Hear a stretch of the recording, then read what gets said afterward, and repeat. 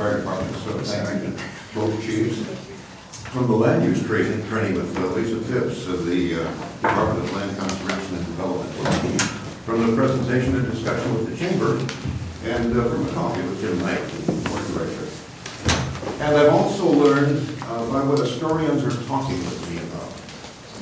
With one exception that I can think of, people have approached me to talk about one thing, the planned hotel at the foot of 2nd Street. They don't understand why the council approved it. And when I talk with them about zoning and outright permitted uses and how the council has limited authority in such cases and has to adhere to the existing code, they all ask the same thing.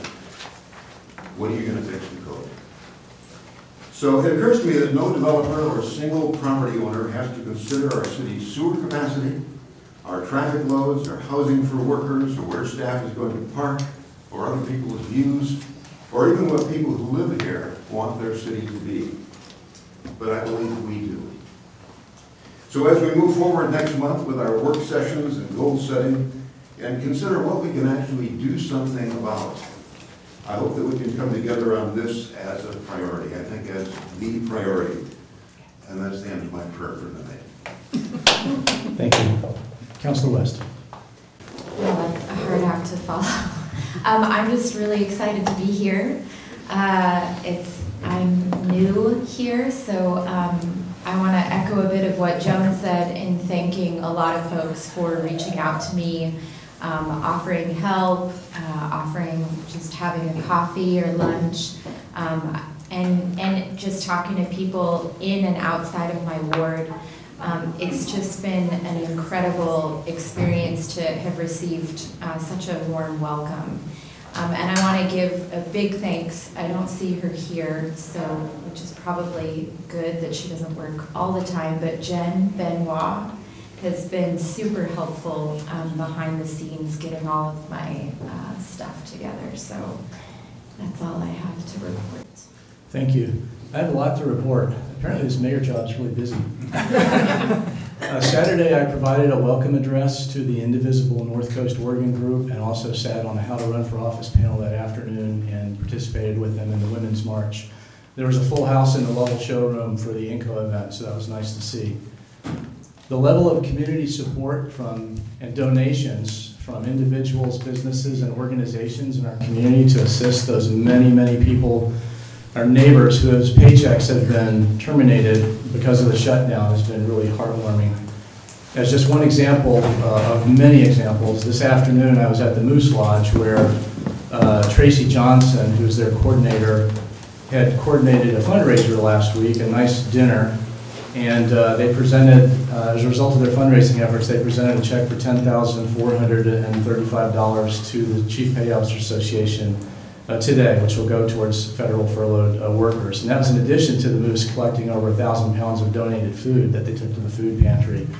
And the Coast Guard chiefs just want me to express their appreciation to the entire community for that generous spirit that the community has shown ever since this started. And as I contrast all of this goodwill and community involvement with the report in the paper about the KKK flyers posted around town, I note that the sick individual or individuals who posted those flyers are vastly outnumbered by the rest of us and all those good citizens who do the good work of this community on a daily basis and who have nothing but contempt for the racism and hatred that are represented by those flyers that we saw in town. Astorians aren't going to put up with that garbage. And I appreciate the effort of the APD to track down the source, although I know that could be difficult. This afternoon, I met with Congresswoman Bonamici's field representative, Allie. Many of you know Allie Maeda. The Congresswoman was going to be here, but she had to go back to Washington to discuss various local issues. And she actually had sat down today and met with, I know she met with you too, Councilor Herman. She did. And she met with Coast Guard spouses to talk about what they're enduring without paychecks. And the Congresswoman is going to take some of those stories to the Capitol when they discuss legislation later this week. On the 12th of January, I was honored to be a guest speaker at a memorial service at the Maritime Museum for the several dozen Coast Guard men and women whose lives have been lost doing life-saving rescues over the past many decades on the Oregon coast. There were about 175 people there. Many of them are older retirees living on a pension, which they won't get this month unless it's resolved by the 31st. There are additionally some life-saving crews who have gone out there just in the past 2 weeks and rescued our local crabbers and fishermen on the Oregon coast, who also did not get paid while they were risking their lives. On the 10th of January, you should know that the City Council, Planning Commission, Design Review Committee, Historic Landmarks Commission all met jointly. I think it's the first time we've met jointly, and did some training on land use law and policies. And I hope that we're able to do some joint training a couple times a year from now on, so that we can all learn from each other's experiences and also leave Oregon City advice. I want to note that there'll be a press release soon, but on the 25th of February, Monday all day, there'll be a goal-setting session for council, which is open to the public. Like Councilor Herman and Councilor West, I was pleased to attend the co-op groundbreaking on Friday. It's great to see a local business expanding and thriving. And then finally, I want to note that I'm going to hold my first Meet the Mayor event. It's going to be Wednesday, the 30th of January, from 12 to 1 at the library in the flag room. And I'll probably shift dates and times around in the future so that different people with different schedules have an opportunity to attend. Mayor, if you don't mind, I have one introduction to make at the top of the meeting, if you don't mind. Please do. So I'd like to be able to introduce our new Parks Director, Tim Williams. Tim's first meeting was actually the joint Planning Commission, City Council, HLC, and Design Review Committee meeting, but this is his first full meeting. I just wanted to publicly introduce Tim to everyone in attendance.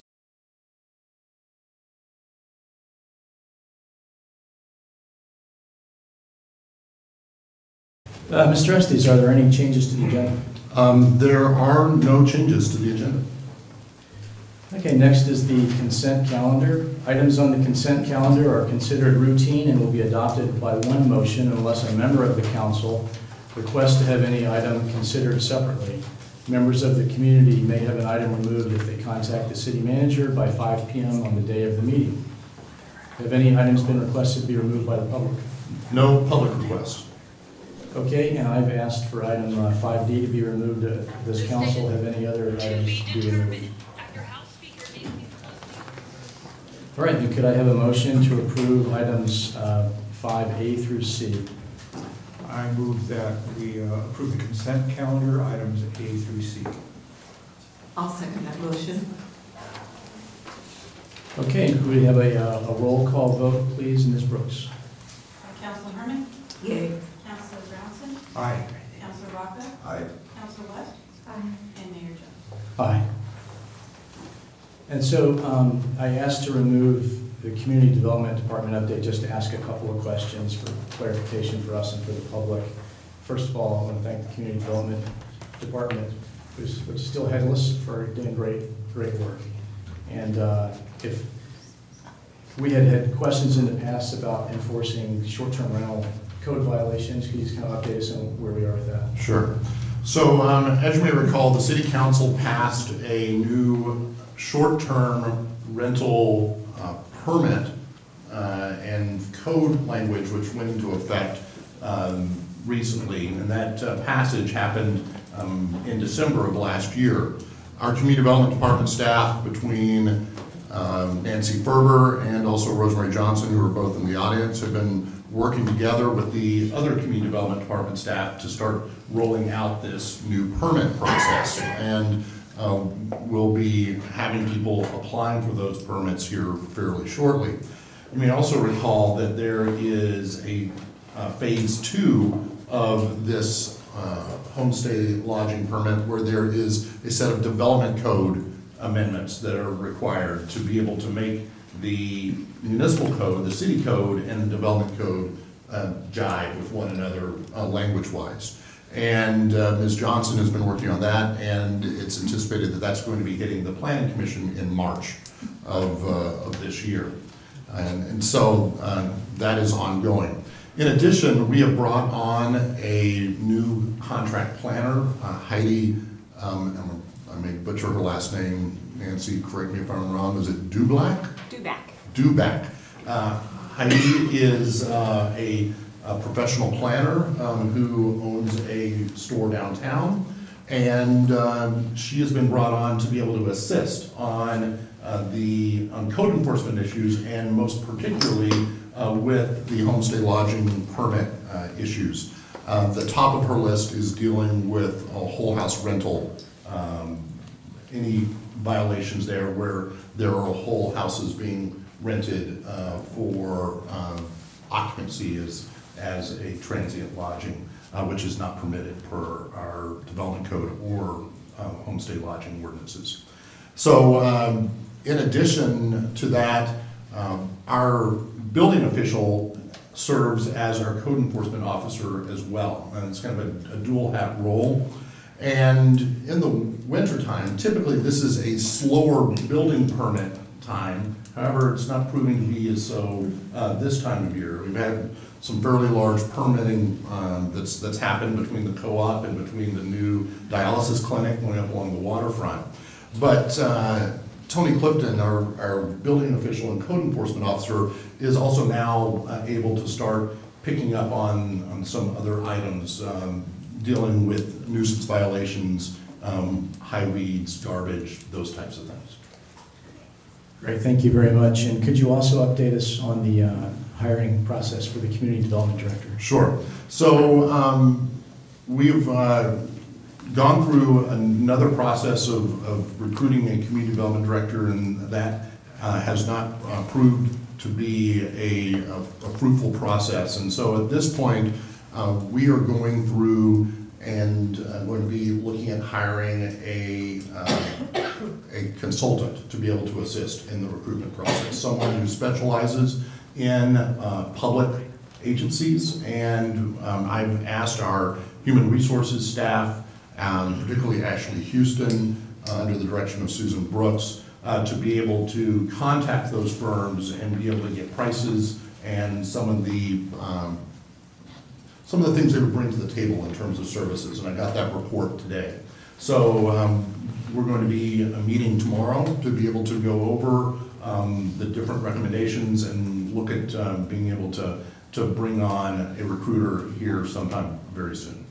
Great, thank you. And one thing I wanted to note for the public, if they didn't have a chance to read the attachment on the agenda, was that the Uniontown Reborn project will have its next public meeting on Wednesday, February 6th, and there'll be a press release forthcoming, I think later this week, with more details on that meeting. And then finally, Councilor Rocka had a very eloquent summary of an issue going back to last year from our December 20th meeting. I think I made, when we finalized the Fairfield Hotel vote, I think I made the comment that if there's a community sentiment that they don't want four-story hotels in the Bridge Vista overlay zone, as Councilor Rocka indicated, more eloquent than I am right now, we need to look at the code. So could you, for the edification of the new council and also the public, just talk briefly about what would be the process involved if we were to attempt to amend the code? Sure. So for any code amendment, there is, first of all, a notice requirement that is required. Well, first of all, we have to decide what is the proposed language. And many times that in itself can take some time. For instance, with the urban core portion of the Riverfront Vision Plan, we've been working with the Planning Commission since this last August was the first Planning Commission meeting we had to work with them to determine what sort of language is desired. And we're still in the work session phase. We're hoping that we're getting close, but the Planning Commission is going to be meeting again next week to continue the dialogue as to what they would propose to recommend to council. After the desired language is developed, we then have a requirement where we have to provide notice to the Department of Land, Conservation and Development, DLCD. It's a state agency, the State Urban Planning Agency, before we have a public hearing at the Planning Commission. Planning Commission holds their hearings, and it could be one hearing, it could be multiple hearings, depending on how long it takes. And then they would provide a recommendation to City Council. There's another public notice requirement before City Council, and then the City Council would consider the amendments at a public hearing as long as they chose. Typically, if you're looking at I'm going to say an easy, straightforward code amendment, you're looking at about 5 to 6 months is an easy, straightforward process for any code amendments. If it's more complex, because there's needs to be more time to develop the proposed language or through public hearings, that time can expand. One thing I will note is, I mentioned earlier that Rosemary Johnson is working on code amendments for the short-term rental codes. At the same time, there are some other code amendments that are going to be tracking along simultaneously. And that deals with there's some cleanup that's needed in our development code throughout the years. Our community development staff has just found typos or different errors that need to be adjusted. That's going to propose to be added on there, as well as there is the issue of warming centers. This is an issue that the Planning Commission had worked on last year and held work sessions to be able to develop some code language, and that's anticipated to be brought forward. While there are multiple items being brought forward at the same time, part of the reason why we're aggregating this is that there is something which is referred to as a ballot measure 56 notice, and this was referred to at the land use training by Lisa Phipps. Whenever there is a code provision which could potentially affect a property value, we are required to provide notice to those individuals. So we're looking at providing, having to provide a public hearing notice to all Astoria residents for these code amendments. And that is a very extensive and expensive endeavor.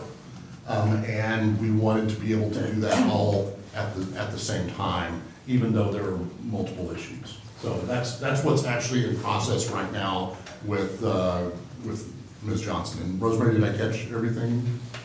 Pretty close. There's a lot going on with this, with interpretations, and it's going to be quite lengthy looking at updating the code. Well, thank you very much, and thanks, Rosemary and Nancy, for all the work that you're doing. I know it's a lot with the Uniontown Reborn and Bridge and the urban core of the urban vision plan, potentially Bridge Vista overlay relook. It's a lot of work. So whenever you hire that new person, they won't be wondering what they'll be doing for the next few years. Regular agenda items. All agenda items are open for public comment following deliberation by the, I'm sorry, I have to go back to item D. So let me have a motion. There's no, this is for information purposes only, and so there is no action required on the Community Development Department report. So, okay. So you can move on there. Okay, great, thank you. Agenda. Excuse me, even though it's part of the consent calendar that we did.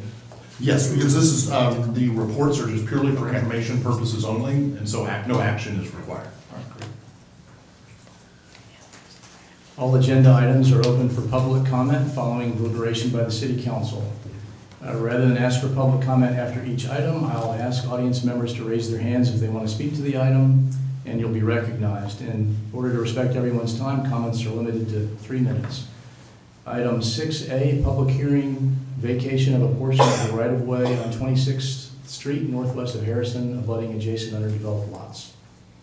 So the City of Astoria has received a request from John Wood on behalf of Adela Wood to vacate a 60 by 150 foot portion of the 26th Street unimproved right-of-way, which is abutting 2 parcels of Ms. Wood's. And Jimmy, if you go, here's an exhibit. And I would note that this portion of right-of-way includes no utilities and no street improvements. There's a delay. Yes, we were having some delays tonight with our, and it was determined that the city would have no future need of this particular portion of right-of-way, and so our Public Works Department has brought this forward for consideration. Staff has calculated the real market land value of properties adjacent to this property as 97 cents per square foot. And staff is proposing that an assessment of $869.82, or 10% of the real land value, be considered for the vacation. I would note that this is a standard protocol that the City of Astoria has used when applying a fee associated with the street vacation request. So tonight it's recommended that the council conduct a public hearing and if in agreement, hold a first reading of the ordinance to vacate a portion of the 26th Street right of way. Public hearing is now open. Would anyone like to comment? If you'd like to comment, please come up to the podium. sure. And just state your name and address, please.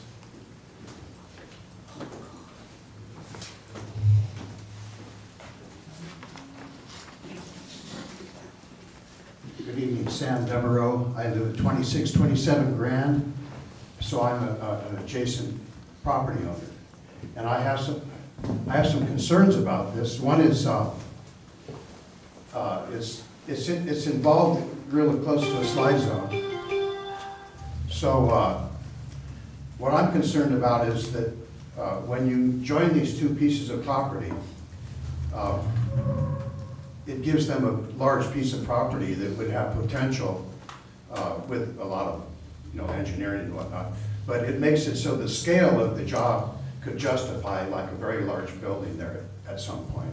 And so I just want to go on record as being against this vacation. Thank you. Please come up. My name is Betty Hogan and I live on 24th Street, and my property does too adjoin John and I just know as Julianne. That property, I got offered to buy out, for them to buy me out. There's no place on earth I want to live. It's worth more than 10 million to me, so I'm not going. And but I thought about it a lot, but no, I'm going to stay. But the whole thing is that my husband and I, at the time, we brought in 225 dump trucks of rock. And we paid for all this excavation and earth moving and all this, and we created this beautiful place. But the reason that we had to do that was because our home was sliding away. There was a big gully. It's hard to describe, but I'm kind of animated with my hands, but anyway, there's this great big gully, and we filled it in, and on my property is the Harrison Slide Out Street. I probably don't know how to say that right, but it's where the slide in 50s on Irving. There were 7 homes in there that all slid down. So the back of my house, that's where Harrison ends.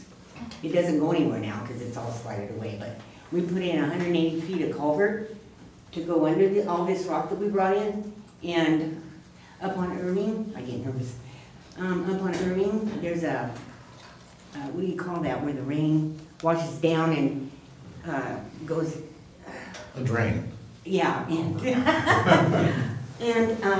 it was so old that it washed out, but there's a natural creek now that goes down in this, and then we connected the natural creek and put this 108 feet of culvert in there. So, I've met with John and Julianne a couple times. They're great people. I have no problem with it. My concern is that there is a very much a slide area. There's a house in front of me that's a retaining wall. 10 years ago was like this. And so he had to bring that up with a pumper truck. I don't know what I'm trying to say is that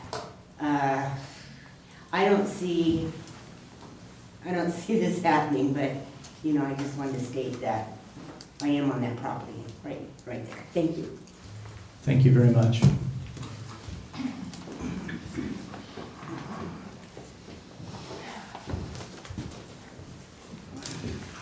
My name's Martha McConnell, and we live at 700 24th Street, and our property runs alongside of where they do this development.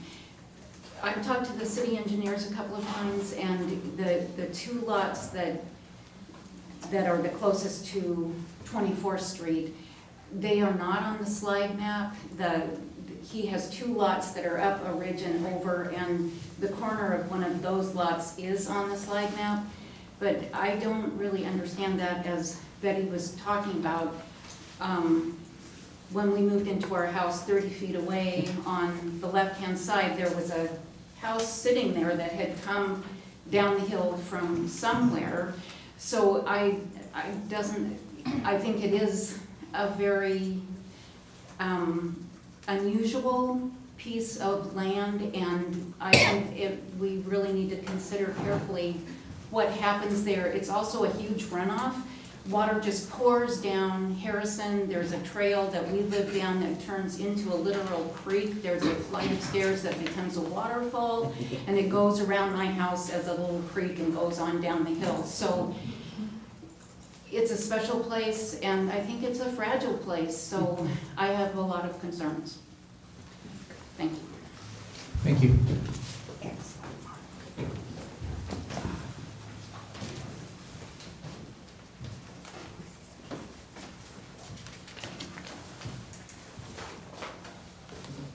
I'm Chris Farrar. I live at 3023 Harrison Avenue in Astoria. The property in question is just down the street from me a ways. My issue really is that Astoria isn't exactly flush on cash, and we can barely keep our parks in shape. We're trying to get rid of some of our parks. We want a library, but we're going to have to do that with grant money and donations from people. The city doesn't maintain any kind of facility for homeless people or shelter on cold nights, so there's not like there's a lot of money in town. So I'm kind of curious as how this price of less than $1,000 was set for a property that's 9,000 square feet. I own property, as I say, at 3023 Harrison. I have a 5,000 square foot lot there, and its real market value is, on the last tax bill, was $84,612, which comes out to $16.92 a square foot. The price that was set by the city staff was 97 cents per square foot. Why set the price so low when the city doesn't have money and has a lot of issues that need money? People are paying a big surcharge on fixing on our water bills to fix the sewer system, which I'm all for. We should fix our sewer system. But again, the city needs money, and if we're going to sell city assets, there's almost 10,000 people in this town. Those people deserve to get a fair price for any asset sold. I think that the price of this property should at least be 10 times greater than what's being asked, and probably closer to what my land value is at $85,000. A 9,000 square foot lot means there's the potential for building a multifamily dwelling on that house, and it gives somebody great business opportunity. I hadn't considered the slide stability issue, but I think that, of course, is extremely important, and I feel for the people whose property is adjacent to this and could be adversely affected. I hope you deny this vacation, and if not, at least raise the price up by a factor of 10, if not 40. Thank you. Thank you. Is there any other public comment? So some questions were raised about the slide zone area. Mr. Harrington, is that something that you looked at or would like to comment on?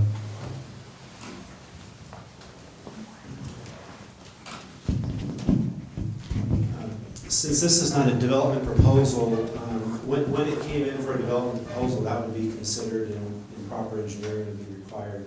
What this would do is, if they tried to build on either of the existing lots that they own, they'd be restricted to a very tight area that could require steeper cut slopes, higher retaining walls, but more complicated construction. Where in this, their proposal is to build one home with a larger area with living rooms to do that more competently with proper engineering. But once again, that would be addressed at the development stage. And then as far as value, all we can do is go off the county assessor's values. And these properties, since they're undeveloped, currently have a relatively low value in the assessor's database. That's all we do is go off that average. We can't just arbitrarily increase the price. We need to set it the same way we've set all of them in the past, just out of fairness to everybody else. Could I think I understood, this came up at the last meeting, that this is not city property. We don't own it. It is owned by the property owners. We just have a right-of-way, utility right-of-way that keeps them from building on it. Basically, what we're vacating is our rights. Street right, it's kind of through street, it's potentially utility, but it's just a right-of-way that the city owns right now. Yeah, I mean, this is a right-of-way vacation, which is different than a property sale. Right. And so a property that the city owns outright is something where there's a negotiated price and we get appraisals. In this application, you're correct in that this is a right-of-way vacation, where the way the ownership would split is that if it were vacated, it would revert back to the adjacent property owners in question. In this case, the same people, because they own the lots on both sides. And in terms of coming up with the price, this is just, as this has been the methodology that has been utilized over the years with regards to right-of-way vacations, which is different than negotiating a price for a property. Right. This is just a fee that the city is collecting to do the process. Right. I have one more question. Am I allowed to come up and? I haven't closed the public hearing yet, so please come up. I'm sorry, okay. I was wondering, I couldn't understand this map when I got it in the mail. I have old other maps, but I'm not sure where they're gonna come in on 26. Is that what this map that I have is? I'm not sure where they want to vacate. So, Jeff, do you want to come around and over here and point? Maybe easier for you to go Because my by the property is chiefs. not even on that map, it's over on 24th, but it's still a joins his property. Well, So at this time, I'm not sure exactly where they would construct their access, because they haven't proposed it yet, but it'd have to be either Harrison or 26, and I don't know exactly what the terrain looks like, but this is the area to be vacated, and as you can see, the entire area to the north has already been vacated. So this right-of-way, 26 would have gone all the way through at one time. Where is that? And Where is- just so, So well, there is no- just so you understand that this property, the roads don't exist right now. I It's know, just, yeah. so it's right above where 26 exists below ground. But you'd have to climb through the woods up there to And I that have, spot. I go in there, yeah. But it'd be right in the middle, And so the utilities would come in on 20, on there? So there are no utilities, so what is proposed here is to vacate this right-of-way, the area that's in red on the exhibit. As to how they would build, we don't know at this point in time. We don't have, as the city Public Works Director said, we don't have a development proposal at this point in time. If they were to build a house, they would then need to figure out how are they going to connect to water lines, to sewer lines, how would they gain access, and that would come out as a part of a development, a subsequent development proposal. Okay, thank you. May I, Mr. Mayor, may I ask? I'll go ahead and close the public hearing, and then Oh, we'll sorry. open up for council discussion if there's no more public comment. I'd like to make one more comment on this. As you look at this, as I understand this, they own this piece You'll need here. to say your name and address again, please. Oh, at the sure, microphone. Sam Devereaux, I live on Grand Street. They own this piece and they own this piece. So when you include this piece, that makes an extremely large piece, which gives them the potential for an extremely large project. I'm talking like, once again, your 3 or maybe even 4 stories, depending on how you both decide the code goes. Whereas, if they don't have this, they're constricted by the square footage of these lots. Thank you. Whereas all 3 of them together make a fairly significant piece of property. I'll now close the public hearing and open for council discussion.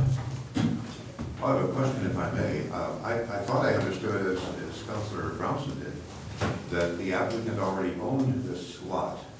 But I'm not sure that I understood that from what you just said. So the way right-of-way works is there is a public right which is given over this area. Right. The determination as to whether to release that public right is before you as the council tonight. And the ownership rights, if you look at survey and land law, the ownership rights underneath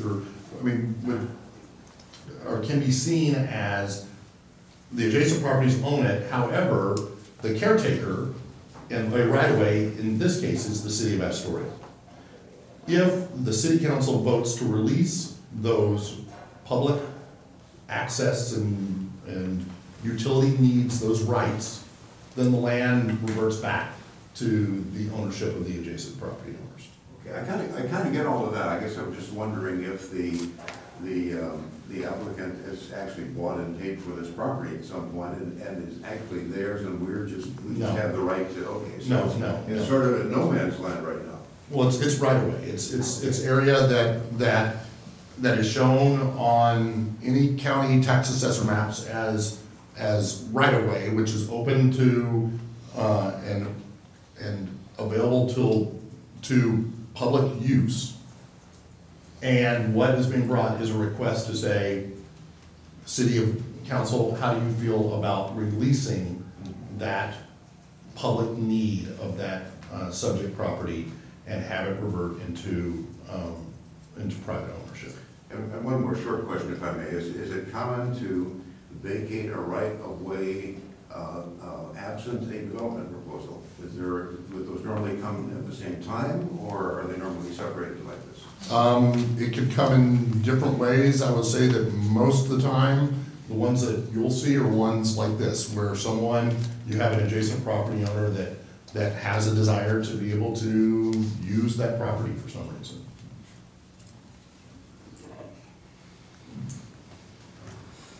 I've got some questions. I'm curious, first of all, I realize there's no development proposal before the council at this point, but do we know about the geologic stability of the land? Or the history of slides there? I know some. Well, I'm just trying to find out if we have a report, a geologist's report on that, but thank you. Yeah, we just know what the history is from, like some of the audience had said, based on history. No, until they propose what they're gonna do, there's no target development for a geologist or a geotechnical engineer to make evaluation of. So in this case here, the development proposal with the condition of the terrain and the slide issues is gonna be very expensive. They're gonna spend a lot of money on engineering and architecture and professionals, geologists and geotechnical engineers to do that. So it's kind of like a chicken and egg thing, you spend all that money before then you get turned down for the vacation and it's all wasted, or did you get the vacation first and then forge ahead with all the investment and infrastructure, research and planning? Is the land wooded now? Yes, And is the slope steep? it's relatively steep. Okay.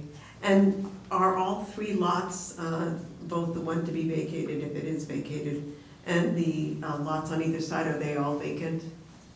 Yes. Okay, thank you.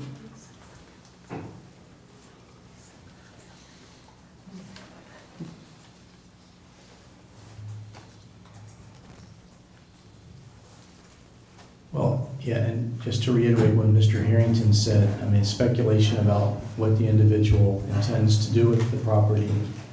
If it's vacated, whether it's to keep it as a wooded area to enjoy, knowing the city can't get on there anymore, or whether it's to build a greenhouse or do something else, I mean, that would have to be dealt with when the individual chooses to do so. And then issues of geological stability, et cetera, would have to be gone through the city planning process at that point.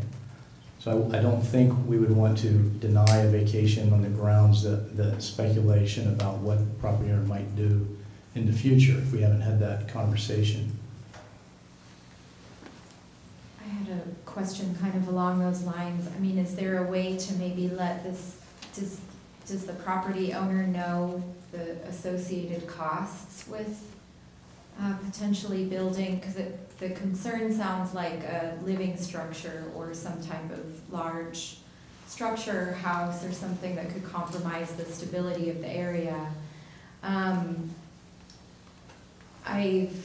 I'm just wondering if there's a way to have that conversation with them, if that, not to deter them necessarily from using the property in the way that they want, but just realistically, do they understand how difficult it might be to build something there?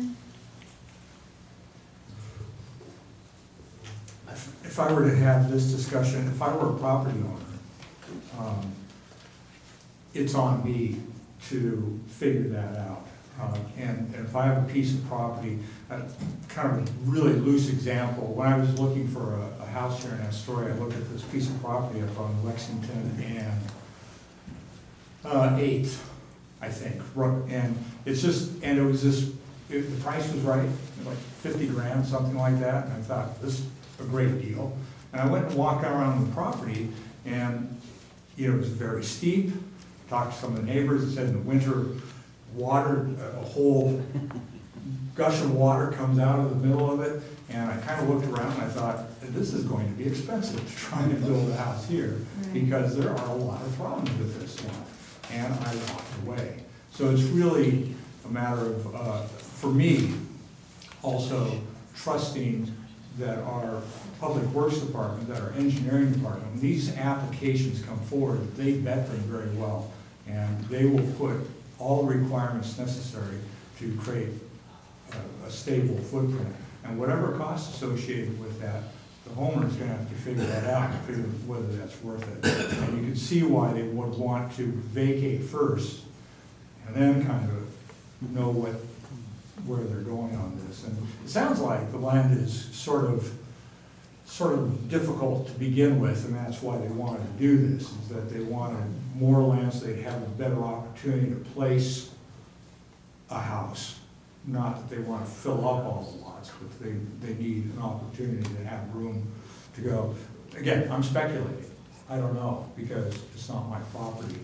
I think it's interesting, I hadn't thought about that, but this still is, it's not their property, it's public property, and they can build on it?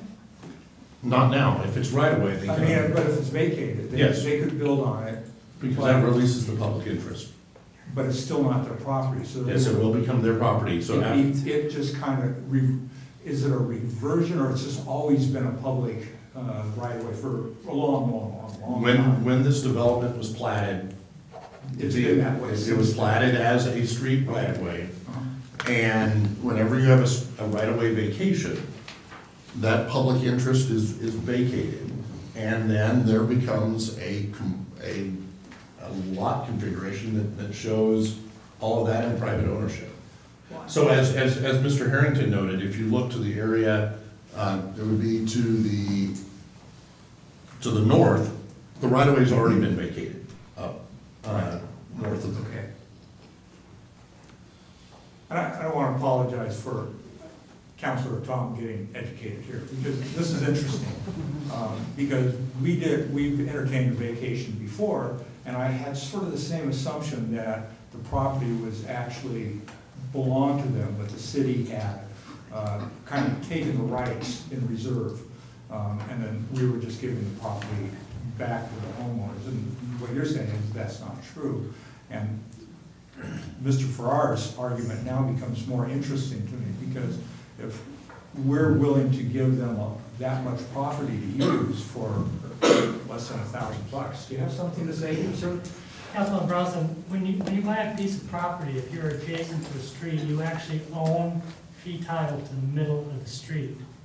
The city, however, has a right-of-way, like an easement, over that. So you can't do anything on that property that would interfere with the easement, that would interfere with the utilities that can go in there, or cars. In this situation, there is no issue to that, because utilities are never gonna go in there, and there's never gonna be a street there. At least that's what Public Works is telling us. So the question is whether the city has any need to continue to have that easement over this property that's owned by the adjacent property. And the So property it is owned by the adjacent Yes. property. Yeah, the property is not the city's to sell at market value. I mean, in terms of the price, you know, in terms of market value, I mean, it's, you know, that question, you know, Mr. Harrington, you know, with the 10% is, I want to make sure that that's not in code, that that's actually policy. I haven't seen it in code, but I know it's been policy since I've been here. And you keep in mind, I mean, this is not a property sale. This is a vacation of a right-of-way. That's all we're doing, we're just vacating the right-of-way, not selling anything. Right, well, if the city has assessed this property and determined they can foresee no future use of that right-of-way for any purpose, then I would suggest that the city ought to vacate it. I have one more question. What is the process? Let's say hypothetically, we agree to vacate the property, and then the owners do submit a development proposal for a home. What happens as far as making sure that the land is stable? In that case, the building department, for the home, the house, the building department would require a geotechnical report or a geotechnical engineering report. And then for the utility improvements, driveway and that kind of stuff, the engineering department would want to see one too. We usually can, get together and discuss the need for one, but it's in a slide area, it's all. And Councilor, to be able to give maybe a little bit more detail. So there is mapping which is done of known hazard slide areas. And what triggers the review with a geotechnical analysis is if that lot is within that mapped area or within 100-foot radius of the known area. That's what triggers the actual review. And still, with the building official, they're going to have to ensure, because there are steep slopes, there would be review of ensuring that adequate footings and foundations are in place. Thank you. Well, I appreciate your indulgence. Since we are new, we're learning as we go along. I just wanted to ask Mr. Harrington, I think you said there are mature trees on the property? Is that correct, or did I?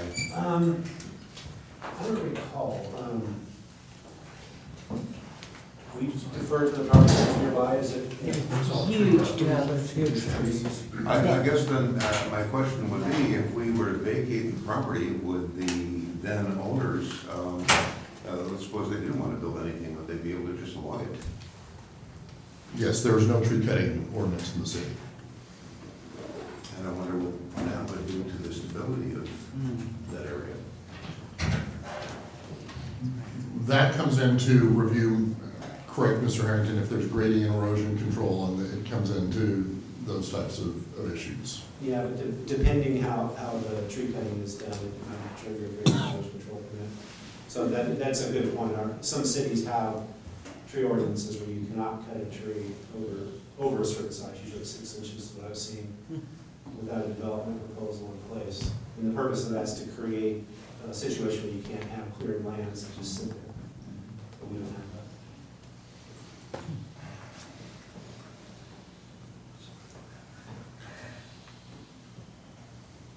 Would anyone care to make a motion? And just to recall, this is consideration as to whether to hold a first reading of the ordinance. If there was a first reading, this would be brought back to your next council meeting for a second reading. But this is the only public hearing. That's correct.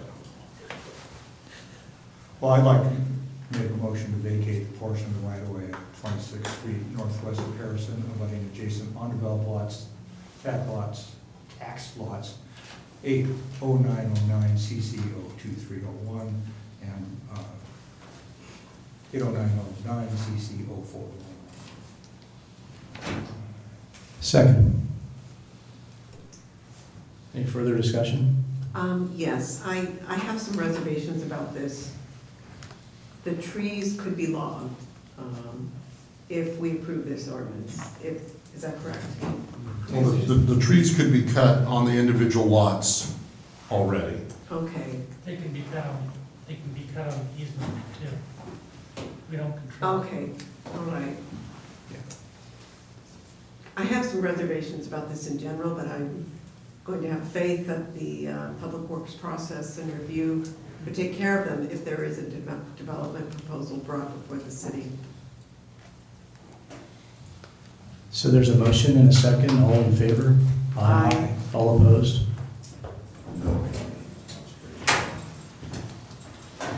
Ms. Brooks, could we have a, just caught you in transit, I'm sorry. We've had a 4 ayes and a nay for the motion to hold the reading. Could you please read the title of the ordinance? An ordinance granting the vacation of a portion of the right-of-way on 26th Street, northwest of Harrison, abutting adjacent undeveloped lots, tax lots 80909 CC 02301 and 80909 CC 04101. Thank you. Item 6B is second reading ordinance readopting certain state statutes to reflect changes made by the 2018 Oregon legislature. So the first reading of this ordinance was held at your last meeting on January 7th. And again, the 2018 legislation passed by the Oregon legislature, for the most part, became effective on January 1st. Many of our city ordinances refer or incorporate state statutes. Every year, as a routine matter, the city readopts all referenced Oregon revised statute sections to pick up any changes. It's recommended that council hold a second reading and adopt the proposed ordinance. And just a reminder, you don't need a motion to have the second reading, you would just need a motion to adopt after the second reading is held. Thank you. Council discussion. Could we have a second reading of the ordinance? An ordinance readopting certain state statutes. Could we have a motion? I move we adopt the proposed ordinance. I'll second. Roll call, Mr. Williams. Councilor Herman, Aye. Councilor Brownson, Aye. Councilor Rocka, Aye. Councilor West, Aye. Mayor Jones. Aye. Item 6C, Scandinavian Heritage Park lease with Newport Pacific Corporation.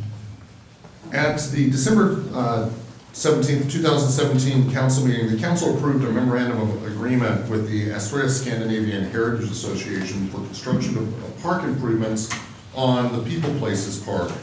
And the memorandum of agreement specifies that the Scandinavian Association would be responsible for construction of the park facilities and for continued maintenance of the park after it's completed. The park designs were approved by the council in December of 2018, and the main entrance of the park, including that design, would be from the north, accessed via the river trail. This access would cross a parking area owned by Newport Pacific Corporation, which is also known as Moe's Seafood and Chowder. The staff have been working with Bob Skull, who is Moe's regional manager, on a proposed lease for 2 of their parking spaces to allow a handicapped accessible access walkway from the river trail to the new park entrance. Mr. Skull has agreed that to lease those spaces to the Scandinavian Association in the city in return for maintaining a view corridor from Marine Drive through the park toward the Moe's building. It's recommended that council authorize the mayor to sign the lease with the Scandinavian Association and Newport Pacific for the use of the 2 parking spaces. I would note that we have representatives here in the audience from the Astoria Scandinavian Heritage Association and also Rosemary Johnson, who has done the negotiations on behalf of the parties. If there are any questions. Council discussion. I have a question. What does it mean for the city to maintain a view corridor? Yeah. Jimmy, maybe if you want to go to the exhibit. Rosemary Johnson, 672 15th Street, planning consultant for the city. excuse me, when we looked at the park design, there are some natural areas where the trees are open and the new park is going to be established. Bob Skull has requested that when you're driving down or walking Marine Drive, he was hoping to have some view through the park so that people could see that his business was back there behind all of the trees. With the negotiations, we came up with the idea that the two view corridors from Marine Drive to view his building would be naturally there with the design. So there's no additional design of the park.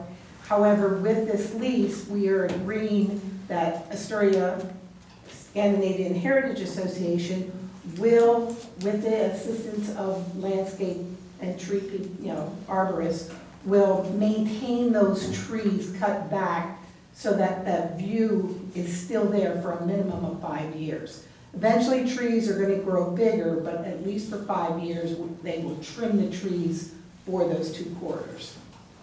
Thank you. Yeah, I think it's great that you worked out a nice agreement. It sounds like everybody gets what they want and nothing's really impacted, except that we have good access to the park for handicap, so thank you. You have a comment? Great, it sounds like a win-win. Great, could we have a motion, please?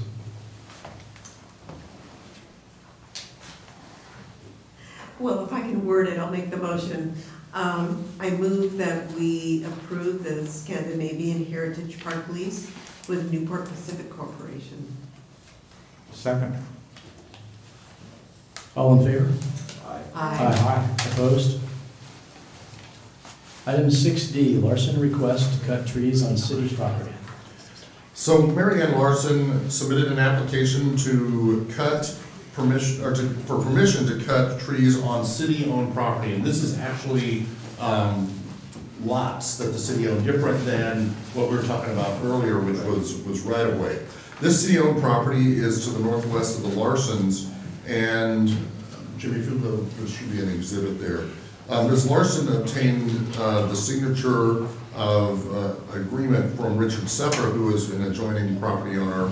However, Mr. Kluckow, who is also an adjoining property owner, was not in favor of cutting the trees and declined to sign. I'll also note that they provided testimony to the council regarding their opposition. This work is being done on a lot that is within a known slide zone. The adjacent property owner, Mr. Seppa, had a geological evaluation of the adjacent city lot for tree trimming done in May of 2011. We relied on this report and confirmed with the author, Horning Geosciences, that the report would be applicable to this proposal. So in general terms, the conclusion of the report is that the landslide risk on this property is controlled by reduced soil strength caused by rainfall saturation, not by lost tree root strength.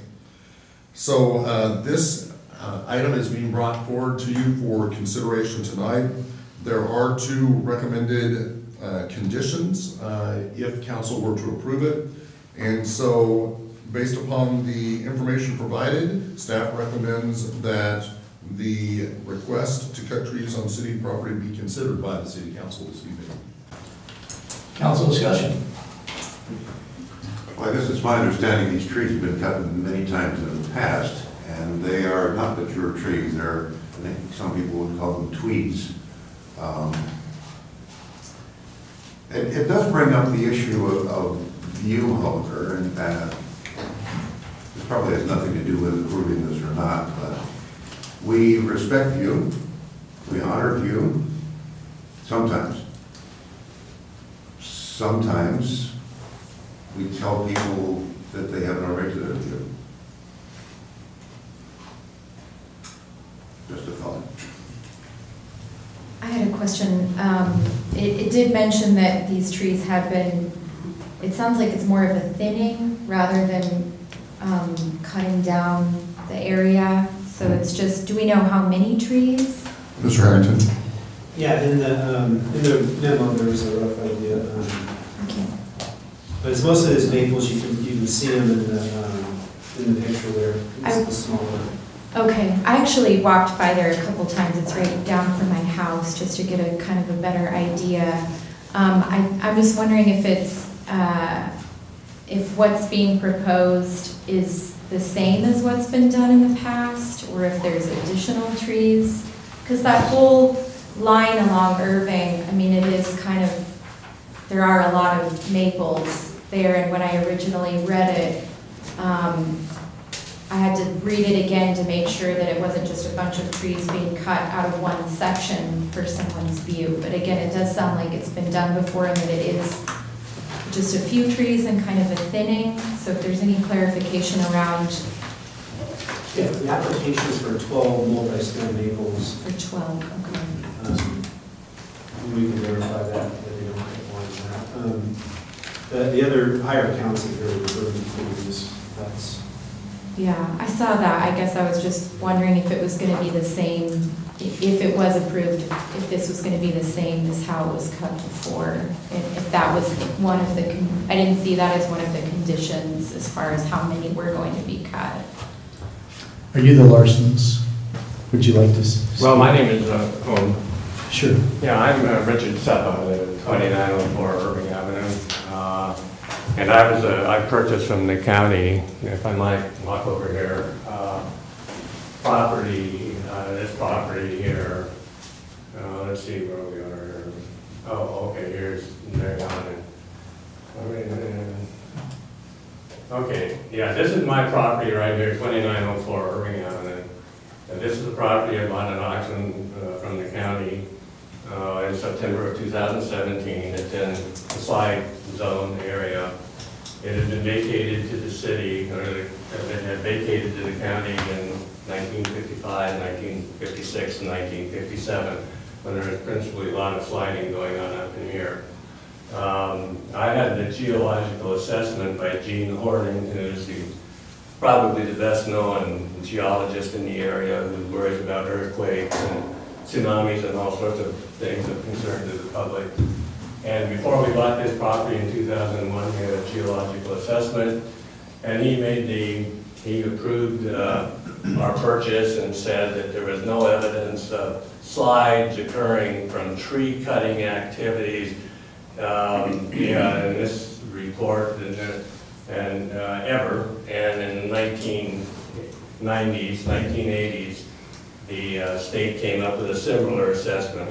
So we bought this property and this home with the understanding that there wouldn't be any damage associated with some tree trimming. And this identical property was approved for trimming in 1994, in a much larger area. 2011, 2017, other properties in this area down here beyond the bridge have been approved for trimming and cutting in the past. The 8 multi-stem trees that we're talking about were approved specifically for us in 2017 by Mr. Baden, who is a geologist retained by the city, and by Mr. Horning. So there's been at least cutting of these trees 5 times in the past. And for Mrs. Larson, this opened up a little bit of a view of the Columbia River Bridge. So there isn't any geological issue. And I brought the application to these folks here. This is their property here. There are trees throughout this entire area. And I think if you really looked at it, the trimming that we're proposing in this area here would not open up a view that would be disadvantageous to the folks up here who have some concern being able to see a parking lot in the winter months of Safeway. So in any event, there's no geological issue or slide issue, and there's actually no real view issue, in my opinion, that can contribute. These folks came from California, and they don't like tree trimming, and that's understandable. And but in any event, we don't think there's any view issue or any legitimate geological issue that should block it, and we went along with the county. The county approved it, blocked the property, and arrived at the same decision, so. Thank you.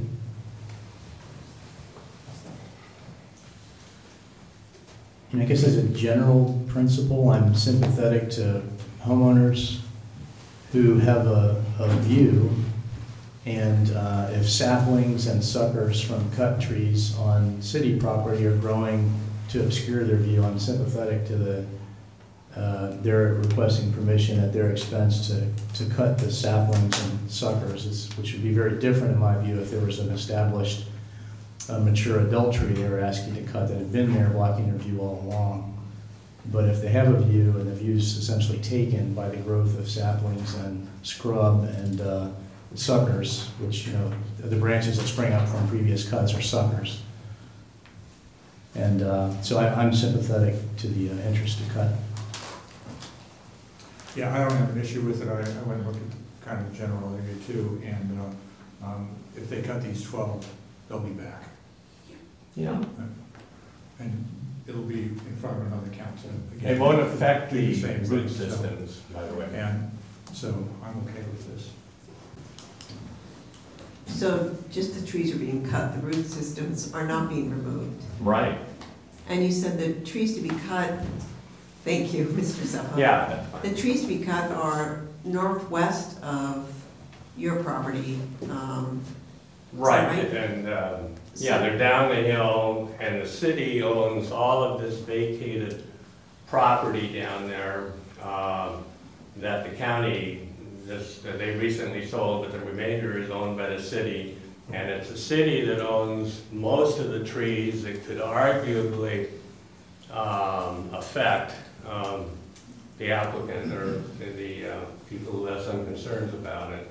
And I bought the property, and I've known the property for years. The previous owner approved cutting. The people that are north of Harrison, below the property, have all signed off. We had them to sign off on this proposal, but the city determined that they didn't need them because they were located on the other side of Harrison Street, even though that's like 250 feet down from where our property is located. So in any event, yeah, that's the story. And is it the same trees that are Yeah. growing back? Yeah, and as a matter of fact, in 1994, the first permit that was approved down there was much more extensive than this one. And there's never been any slide activity in that area since 1955, 56, 57, and almost all of that was well to the west of the property we're talking about. Okay, thank you. What erosion control measures might the city deem necessary, if there were any?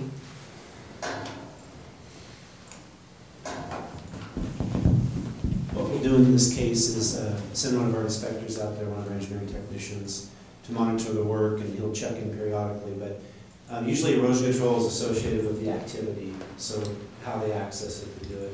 In this case here, if they were just walking in and chainsawing and dropping in place, there wouldn't be the truck traffic or the moving traffic.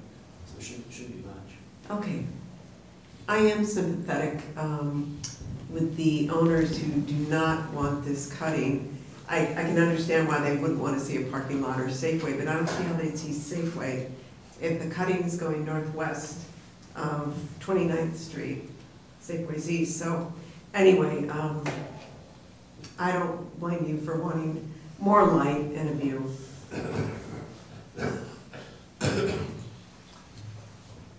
Well, I'd be willing to make a motion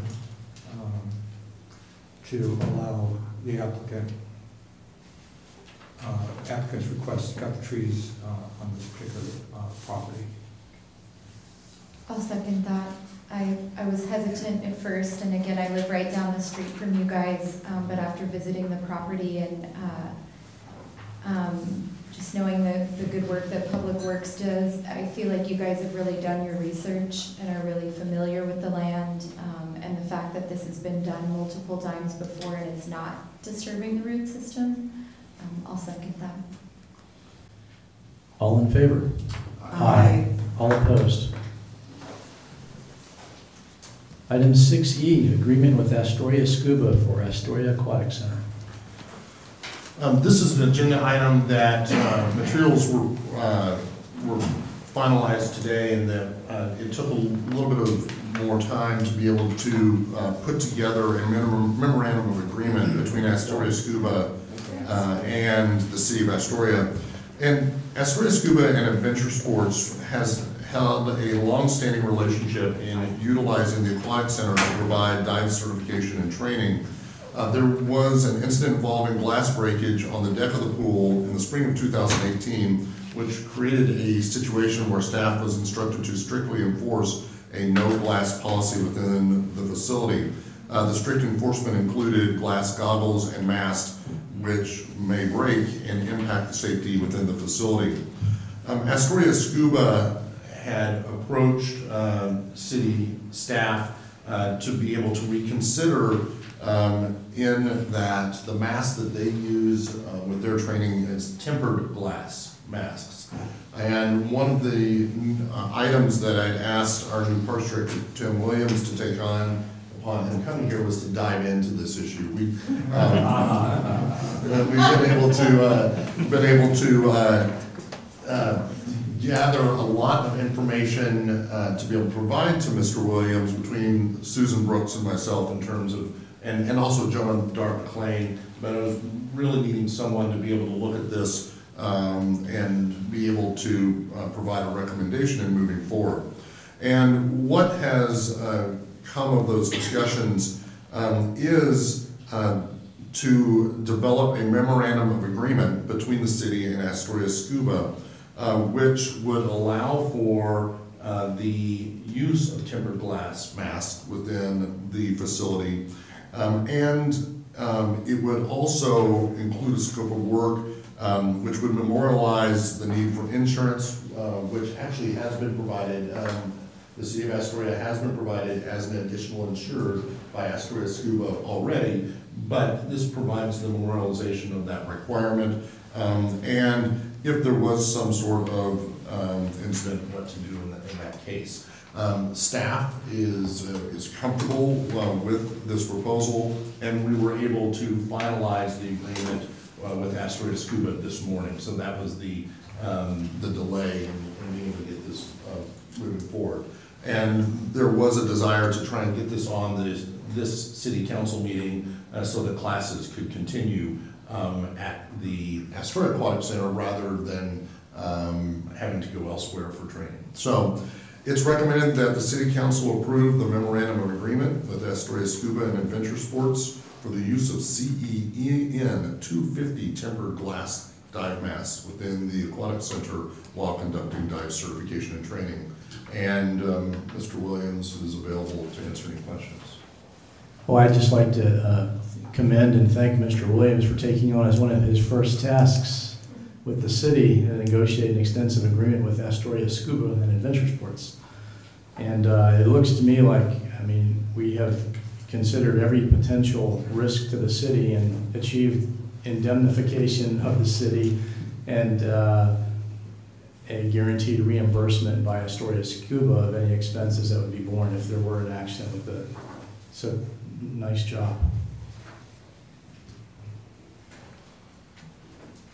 Yeah, good work.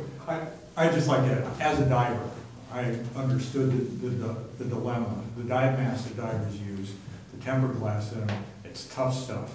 It's hard to break. When it does break, it's not dangerous. And if a diver under direction breaks one in the pool, they're actually pretty capable of cleaning it up since they're under anyway. So, and Astoria Scuba has cleaned up glass situations in the pool for other people, not caused by them, just as a service. So I appreciate you being able to work this out and help our local businesses be able to be, because their choice was to go to Seaside, and it's travel time, and we want to support our local businesses and not be punitive when it's not necessary. So I appreciate it. Thank you. I think the tempered glass satisfies the safety concerns, and I would move. Second? All in favor? Aye. Aye. Opposed? Item 6F, temporary federal employee penalty and fee waiver program. So the city of Astoria has recognized that the partial government shutdown, which began in December, has created some challenges for furloughed and working federal employees who are not receiving paychecks. To provide some relief and peace of mind during this period, staff has compiled a temporary penalty and fee waiver program for city water and sewer buildings for council consideration. This proposal is to waive the late penalty and interest charges and to forego sending out shut-off notices holding the service billing until such time the shutdown is resolved and federal government employees are able to receive their pay. It's recommended that City Council consider and approve the temporary federal penalty and fee waiver program. Discussion. Is there even more we can do for them? I think it's great that we're able to, this is something we should do. So I will note that, within, other departments, our Parks Department has already reached out to the Parks Foundation, whereby the Parks Foundation is covering the cost of going to the aquatic center. And I understand that there's going to be an event this weekend where Little Sprouts is actually going to be conducting a food drive for the employees, and there's been a group which has agreed to cover the cost of childcare at Port of Play this weekend for some Coast Guard employees. Am I correct, Mr. Williams? That's correct. And so, there's been, I'm gonna say, very good communication with representatives of the Coast Guard families and our various departments. Whenever there's something that's needed, we try to be responsive. Thank you. I agree with Tom. I think I'm really glad this was last on the agenda because it's my favorite. I've been so impressed by Parks and Rec and so many other entities around town who have really come forward in support of federal employees, especially being a Coast Guard town. And so when I saw this on there, I thought it was really wonderful. And I think it's really fantastic what Parks and Rec is offering as well, so. I agree, this is an easy decision for us to make. And if we can ease the stress of families who are not receiving paychecks right now, that's great to do. And I realize it probably will be a bit more work for your department, won't it, Ms. Brooks? But I appreciate that. It's a great thing. There are often things that happen that make me very proud of this city, this community of ours. And this is part of that continuum. I mean, the response from people donating to help out people who are unable to pay their bills to hold their own has been gratifying. And this is, I think, just a little piece of the same thing. So I also support it. Can we have a motion, please? I move that we approve the waiver of fees, et cetera. I second that. All in favor? Aye. Opposed? So that concludes our agenda, and I'll now open it up for public comment.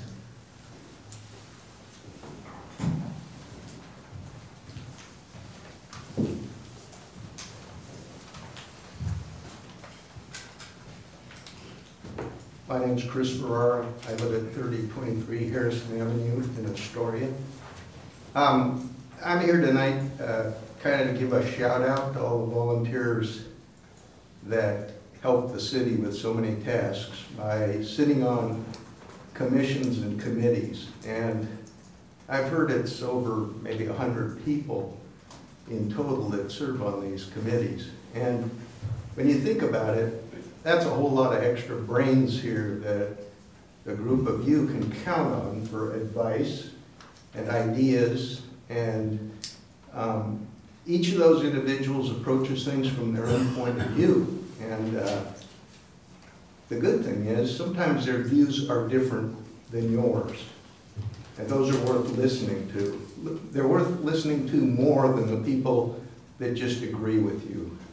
And the citizens of the city likewise really appreciate that when they hear someone stand up and give their point of view very passionately and forcefully that maybe they believe in that wasn't supported by the council for one reason or another.